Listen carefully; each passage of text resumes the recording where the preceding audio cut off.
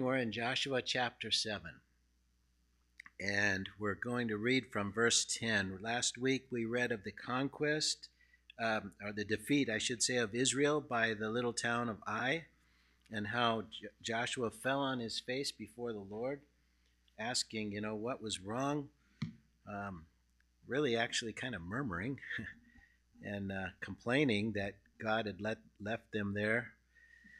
That they should have stayed on the other side of the Jordan, he said. But we can kind of relate because we've had, probably all of us have had things in our lives where it was just so far beyond what we thought God would ever allow that we didn't know what to say, and we complained to God. We can probably all relate to that. I'm going to be reading from verses 10 to 26. 10 begins right after Joshua's complained to the Lord and worried about the nation and about God's name being defended. So from verse 10, Joshua 7:10 through 26. And the Lord said to Joshua, "Get up. Why have you fallen on your face? Israel has sinned. They have transgressed my covenant that I commanded them. They've taken some of the devoted things. They have stolen and lied and put them among their own belongings. Therefore, the people of Israel cannot stand before their enemies. They turn their backs before their enemies because they have become devoted for destruction. I will be with you no more unless you destroy the devoted things from among you. Get up, consecrate the people, and say, consecrate yourselves for tomorrow. For thus says the Lord God of Israel, there are devoted things in your midst, O Israel, and you cannot stand before your enemies until you take away the devoted things from among you. In the morning, therefore, you shall be brought near by your tribes, and the tribe that the Lord takes by lot shall come near by clans, and the clan that the Lord takes shall come near by households, and the household that the Lord takes shall come near by man. And he who is taken with the devoted things shall be burned with fire, he and all that he has, because he's transgressed the covenant of the Lord, and because he's done an outrageous thing in Israel. So Joshua rose early in the morning and brought Israel near, tribe by tribe. And the tribe of Judah was taken.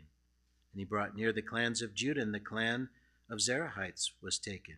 And he brought near the clan of the Zerahites man by man, and Zabdi was taken. And he brought near his household man by man, and Achan, the son of Carmi, son of Zabdi, son of Zerah, of the tribe of Judah, was taken. Then Joshua said to Achan, my son, give glory to the Lord God of Israel, and give praise to him. And tell me now what you have done. Do not hide it from me. And Achan answered Joshua, truly I have sinned against the Lord, the God of Israel, and this is what I did. When I saw among the spoil a beautiful cloak from Shinar, and 200 shekels of silver, and a bar of gold weighing 50 shekels, then I coveted them and took them. And see, they're hidden in the earth inside my tent, with the silver underneath. And Joshua sent messengers, and they ran to the tent, and behold, it was hidden in his tent with the silver underneath. And they took him out of the tent, and brought them to Joshua, to all the people of Israel, and they laid them before the Lord. And Joshua and all Israel with him took Achan, the son of Zerah, and the silver, and the cloak, the bar of gold, his sons and daughters, his oxen, his donkey and sheep, and his tent, and all that he had. And they brought them to the valley of Achor. And Joshua said, why did you bring trouble on us? The Lord brings trouble on you today. And all Israel stoned him with stones. They burned them with fire and stoned them with stones. And they raised over him a great heap of stones that remains to this day. Then the Lord turned from his burning anger. Therefore this day the name of the place is called the Valley of Achor. Amen. This is God's word. You can be seated.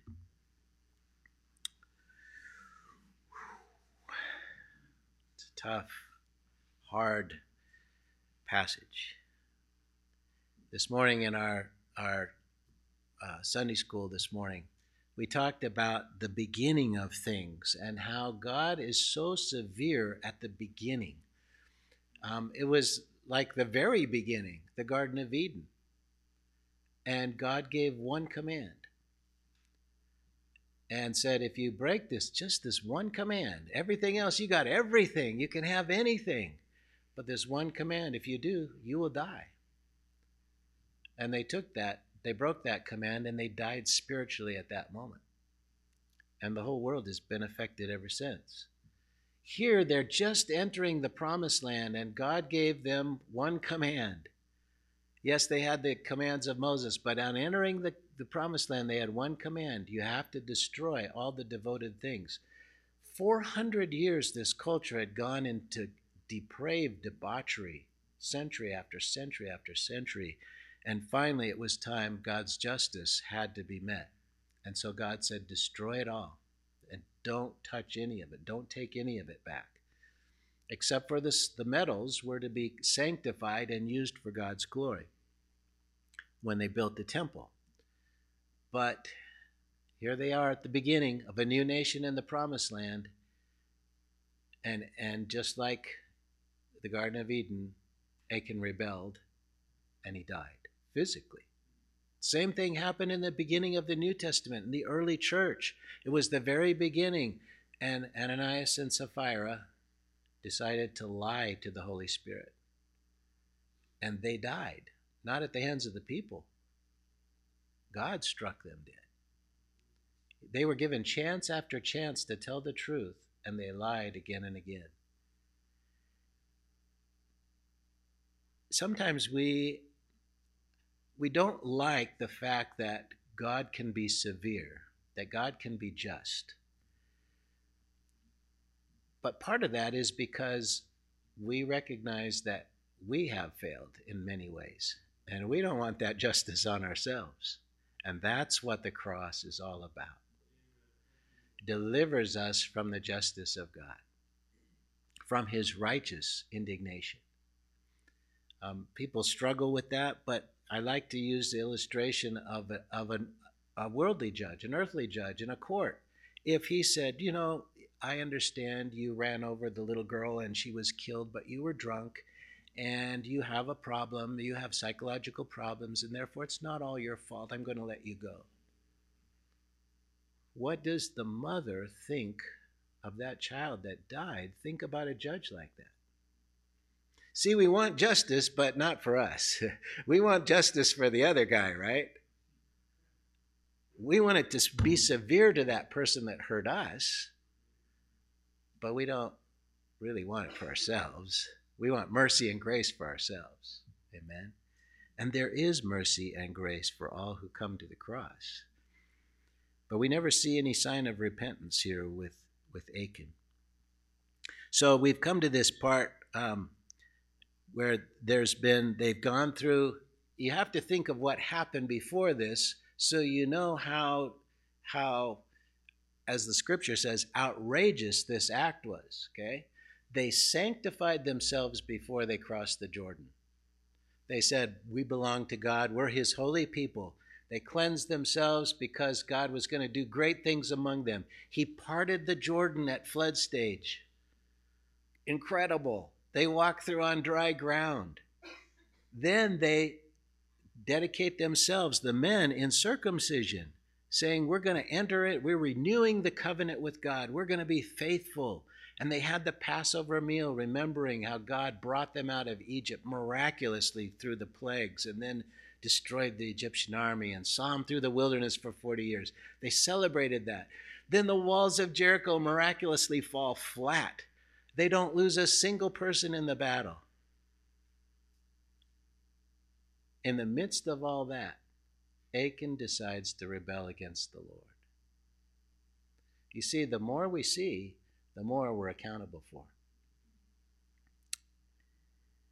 And Israel then, when they attacked Ai, they decided to do it on their own, without the Ark of the Covenant, without God's direction, and 36 men died. And it all goes back to God was not with them because of the rebellion.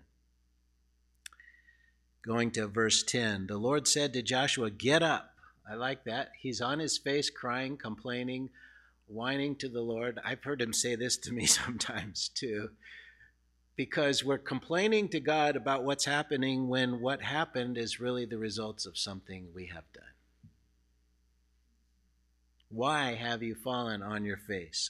Israel has sinned. They have transgressed my covenant that I commanded them. They've taken some of the devoted things. They've stolen and lied and put them among their own belongings. Therefore, the people of Israel cannot stand before their enemies. They turn their backs before their enemies because they have become devoted for destruction.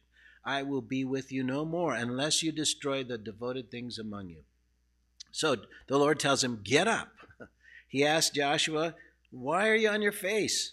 And then he explained to Joshua the reason they were defeated. Once again, the wording here implies the whole nation is affected by the sins of this one man. Israel has sinned. And then God revealed to Joshua the reason for the defeat was disobedience, because they had taken, they had stolen, and they had lied to God. All those actions were transgressions of the covenant they just renewed.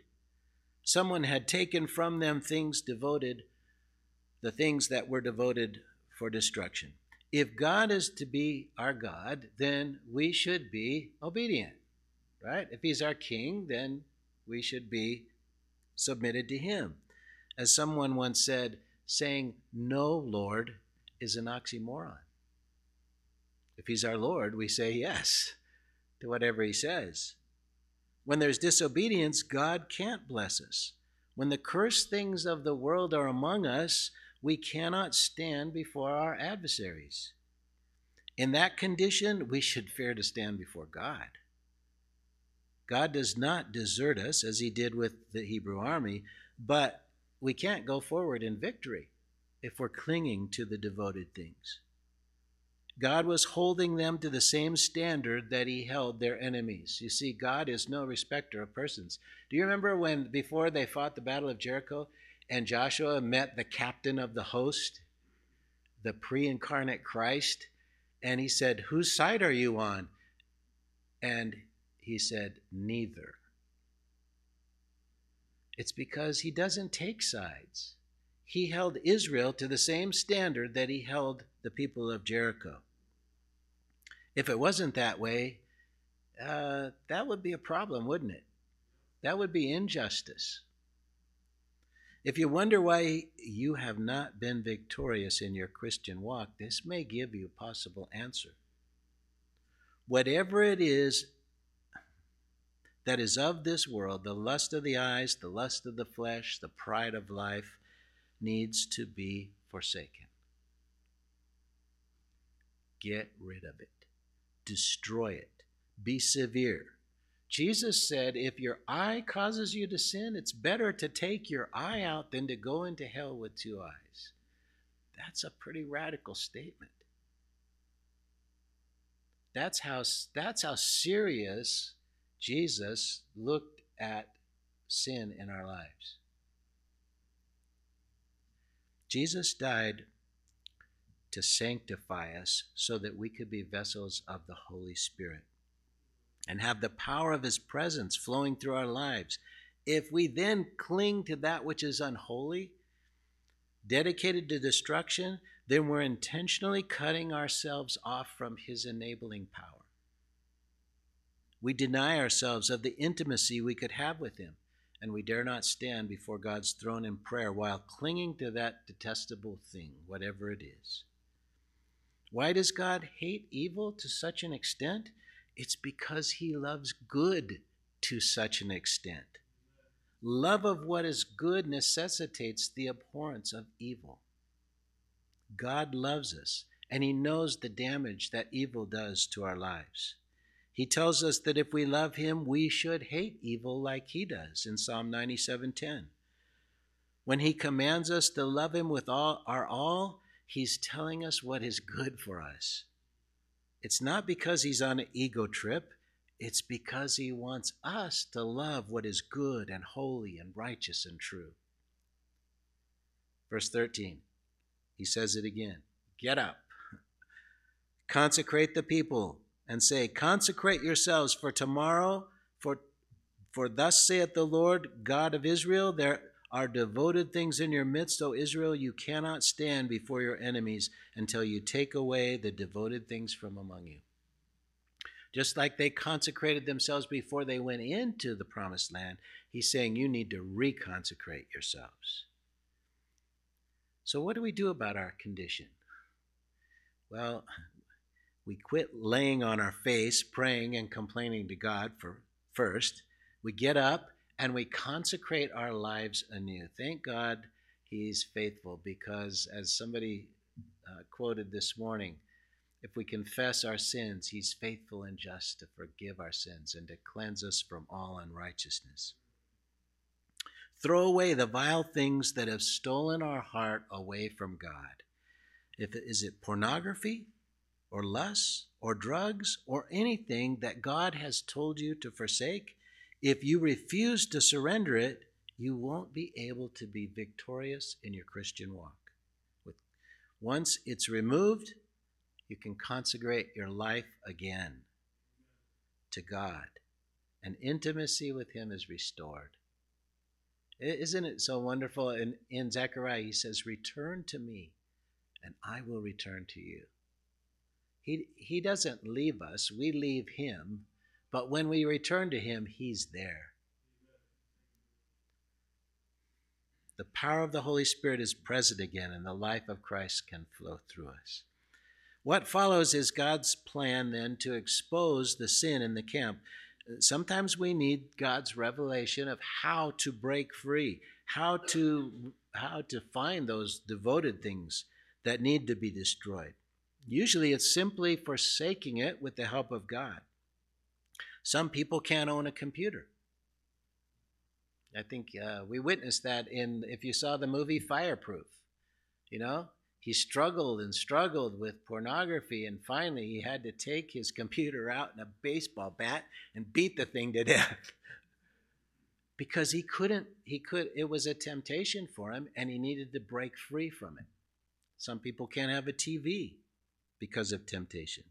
Others have to stop going certain places like the liquor aisle in the supermarket, because you take yourself there and you know the temptation's there. So you have to avoid it. Coach McCartney said, know where your line of temptation is, and don't see how close you can get to it. Stay 10 yards back.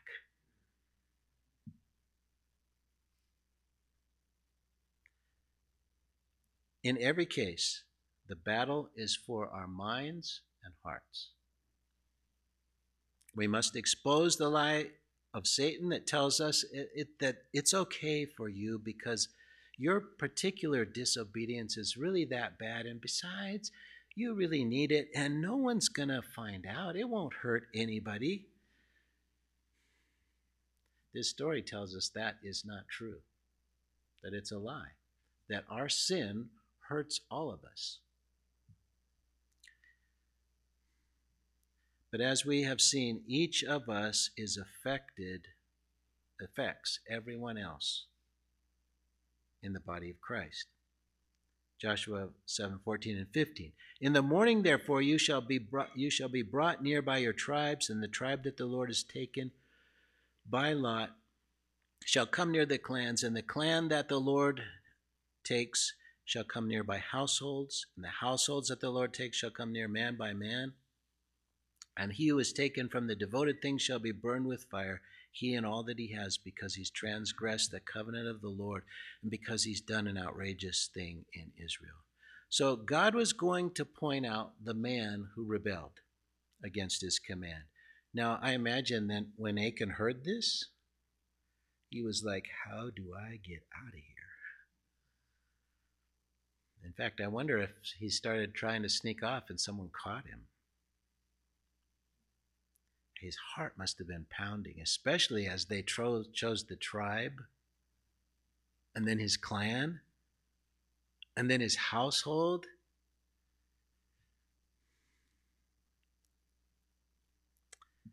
The one who had the devoted things was to be burned with fire, and now the one who has chosen to take them had in effect made himself and all that was his a part of those things devoted to destruction.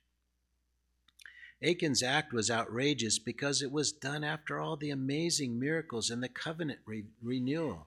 And obviously, God was present in the parting of the Jordan, in the walls of Jericho falling, and only Rahab's house being the only wall that stood. Amazing.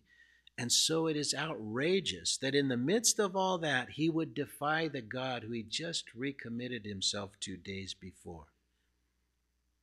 But is it any less outrageous that we who know of the life and death and resurrection of Jesus and have entered into the new covenant to be holy vessels to the Lord and yet still defy his commands? This rebellion reminds me of the first sin. We mentioned this a little this morning.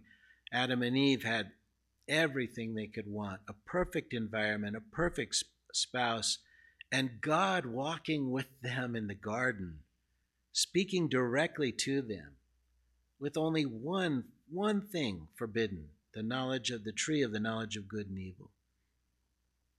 We have to have options or love is forced, and real love cannot be forced.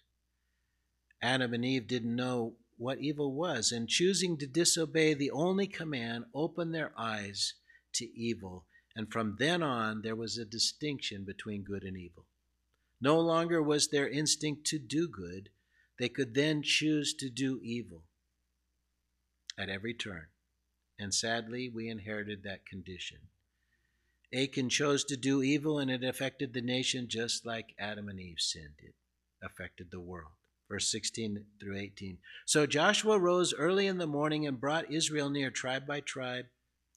And the tribe of Judah was taken, and he brought near the clans of Judah, and the clan of the Zerahites was taken, and he brought near the clan of the Zerahites, man by man, and Zabdi was taken, and he brought near the household man by man, and Achan the son of Carmi, the son of Zabdi, son of Zerah, of the tribe of Judah was taken.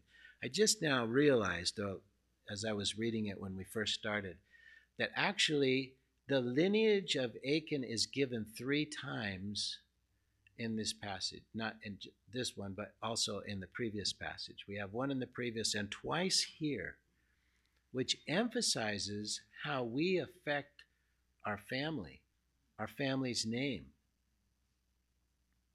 When Joshua got the instruction as to how to deal with Jericho, he rose early, it says, that next morning to obey. And now here's another battle. It's just as important as that one of Jericho, but it's an internal one. And Joshua has the same eagerness to obey. This internal battle of the Spirit was going on during the battle for Jericho within Achan's heart. And now Joshua is aware of it. While one battle was won, another was lost. And it was manifested in the defeat at Ai. God made the nation aware so the rebellion wouldn't spread like cancer throughout the nation.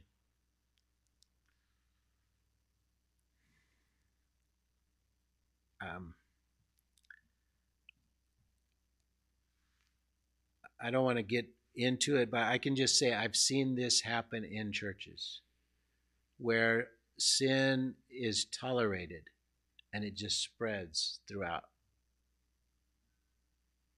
The choices were made by lots. Which tribe? They put the 12 stones in a jar. Each one was for a unique tribe, one of the 12 tribes, so that when they picked it out, they knew which tribe. Sometimes somebody would reach in and pull out one of the stones. Sometimes they'd shake the jar until one fell out, so that the choice wasn't man's choice, it was God. So that no one could say, man did that. It had to be God alone. We see that once in the New Testament, but never again, because we have the Holy Spirit now to help us discern. So they, by lots, they randomly came down to Achan. It shows that God's in charge of each choice. And it also showed the people it didn't have anything to do with any human input. God alone exposed the sin in the camp. And the scripture tells us nothing is hidden from the eyes of him to whom we must give an account. Now, if you're walking with Jesus, you can say hallelujah. But if there's one of those forbidden things, that should put the fear of God in you.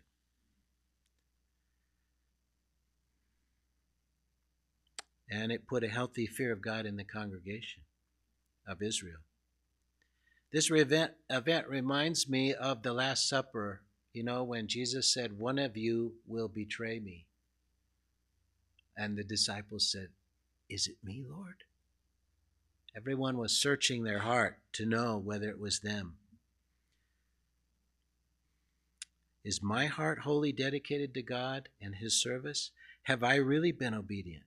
Is there an ounce of selfishness or selfish betrayal in my heart?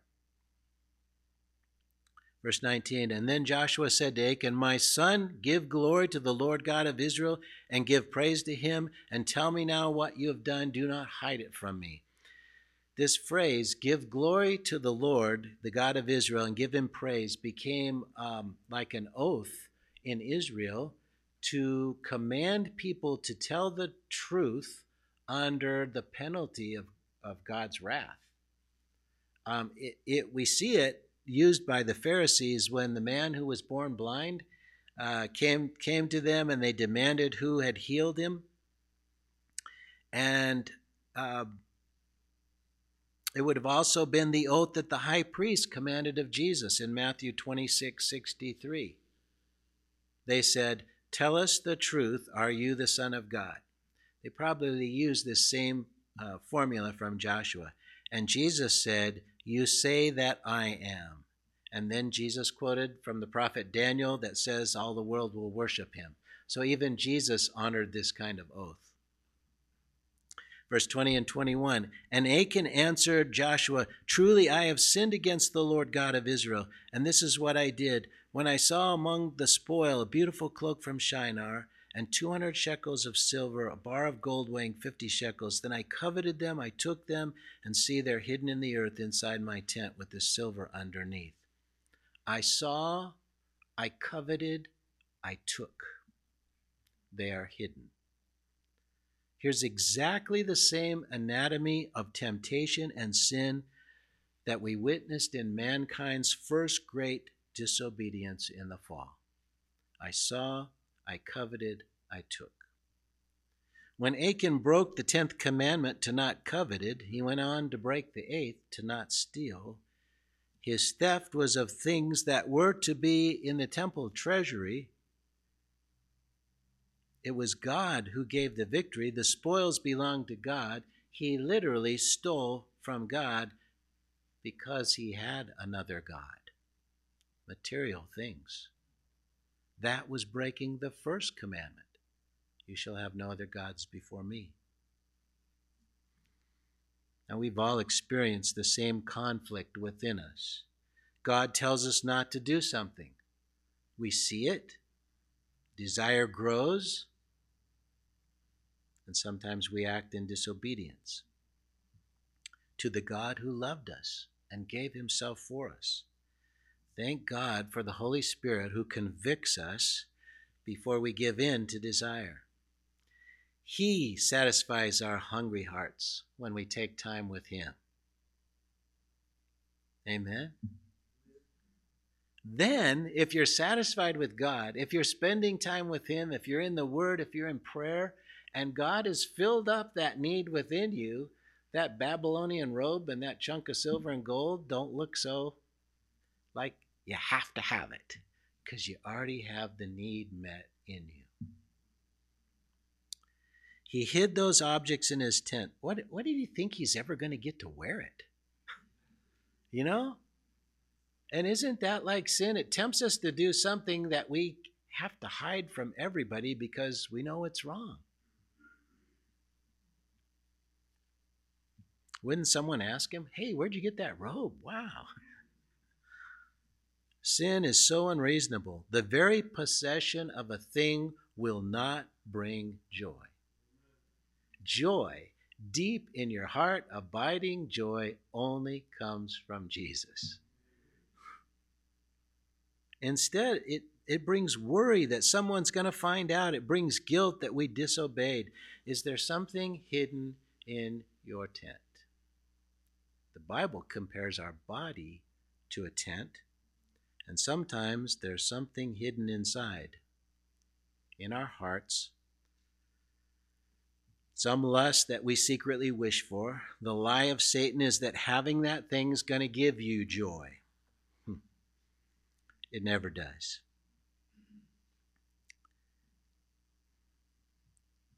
And so we have this battle within us going back and forth.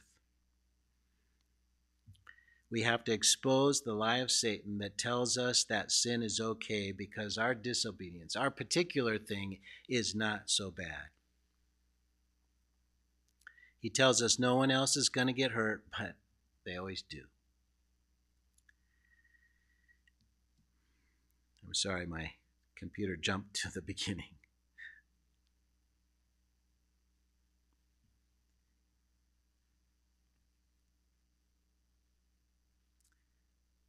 The opportunity comes, and then you take possessions of it and find out it's quickly a fading pleasure and doesn't measure up to our expectations.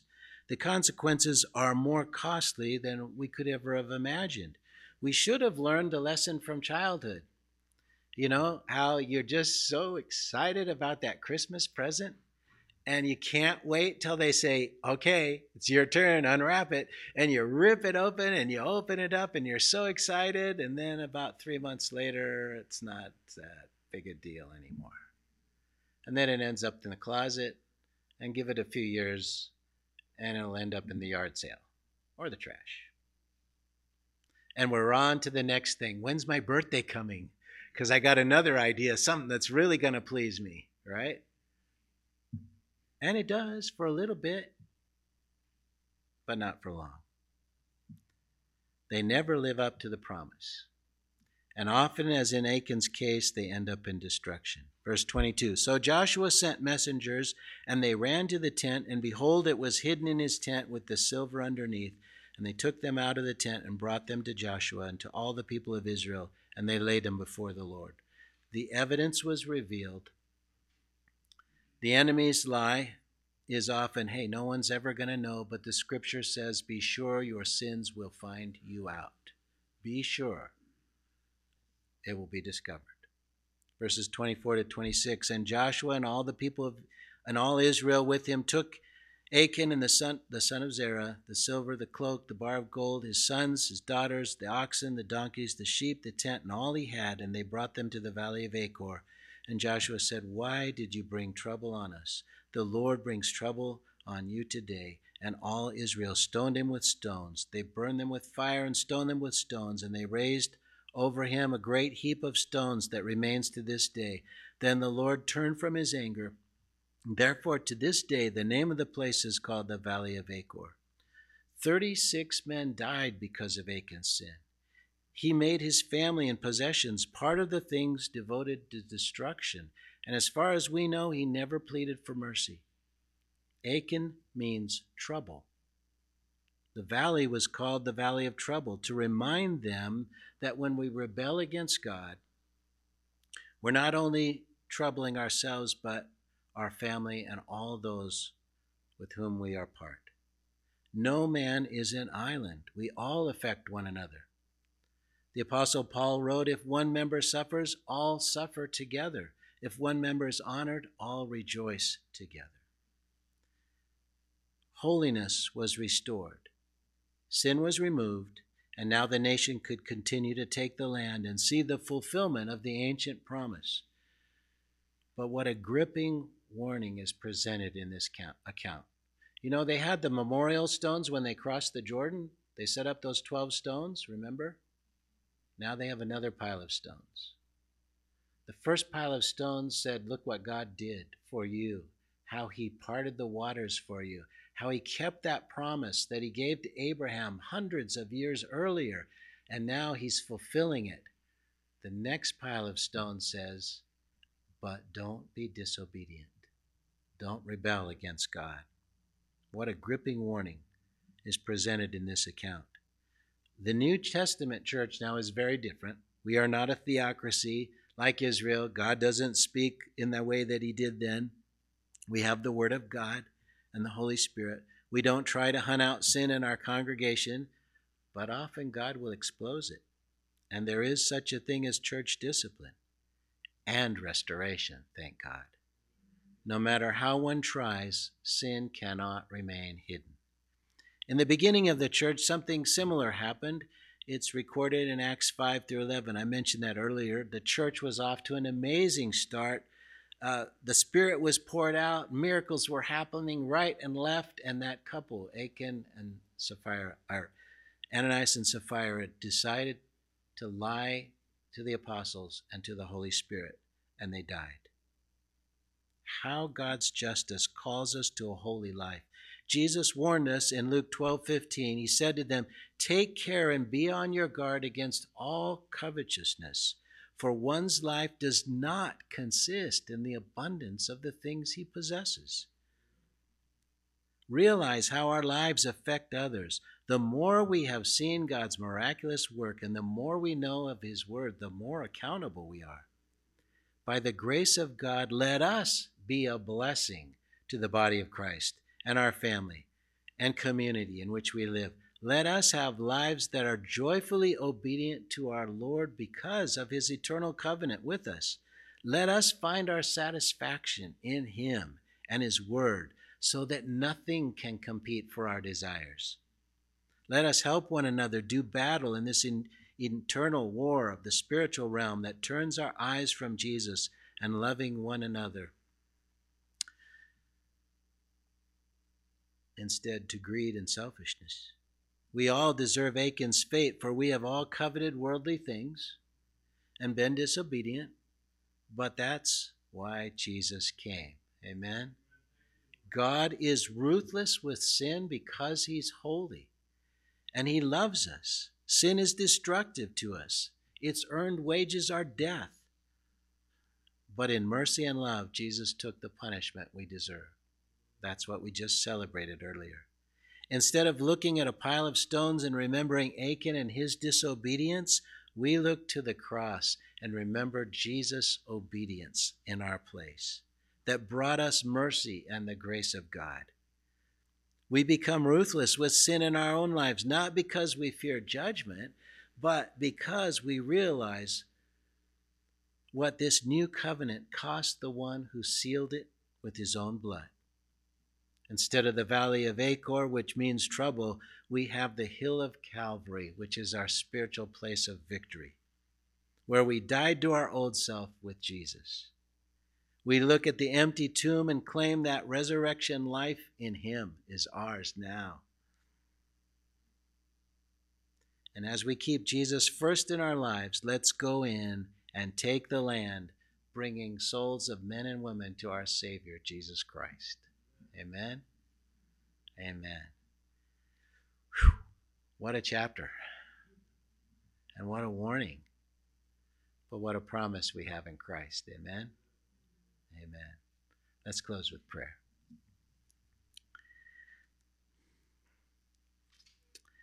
Thank you, Lord. Thank you for your word. And Lord, we thank you for your holiness. I would not, and I'm sure most here would not want you to be anything other than just and righteous and true and holy. But we thank you so much, Lord, for your mercy and grace. We sang just before about praising your name. Your name is worthy, and your name is the total of your attributes. And they include those two sides of justice and righteousness, of grace and mercy. We thank you that they're balanced in you and demonstrated in the life of Jesus. Help us, Lord, be more like you. Thank you for the warning. Thank you for Jesus' warnings. And thank you for grace and mercy. As we go, Lord, I pray that if anyone here is struck by something that parallels the devoted things, the things devoted for destruction, and your Holy Spirit has pointed them out in their hearts, I pray that today you'd help them walk away from them once and for all, forever, by your grace and by the power of the Holy Spirit that lives within us. That they'd experience that new life of Christ, that resurrection power that says you can by God's grace. You can by that power. And that they'd find someone to be accountable to constantly be checking them, that they're free, that they're walking in that freedom by the grace of God. Thank you, Lord, for our time of worship this morning. Thank you for each one that's come. I pray you'd go with us, Lord, that we'd see you in the little details of our lives, and that we'd enjoy you in the little acts of obedience throughout the day. Thank you, Lord. In Jesus' name we pray. Amen. Amen. And now may the Lord bless you and keep you and make his face to shine upon you, be gracious to you, lift up his countenance upon you, and give you his peace. Amen. God bless you.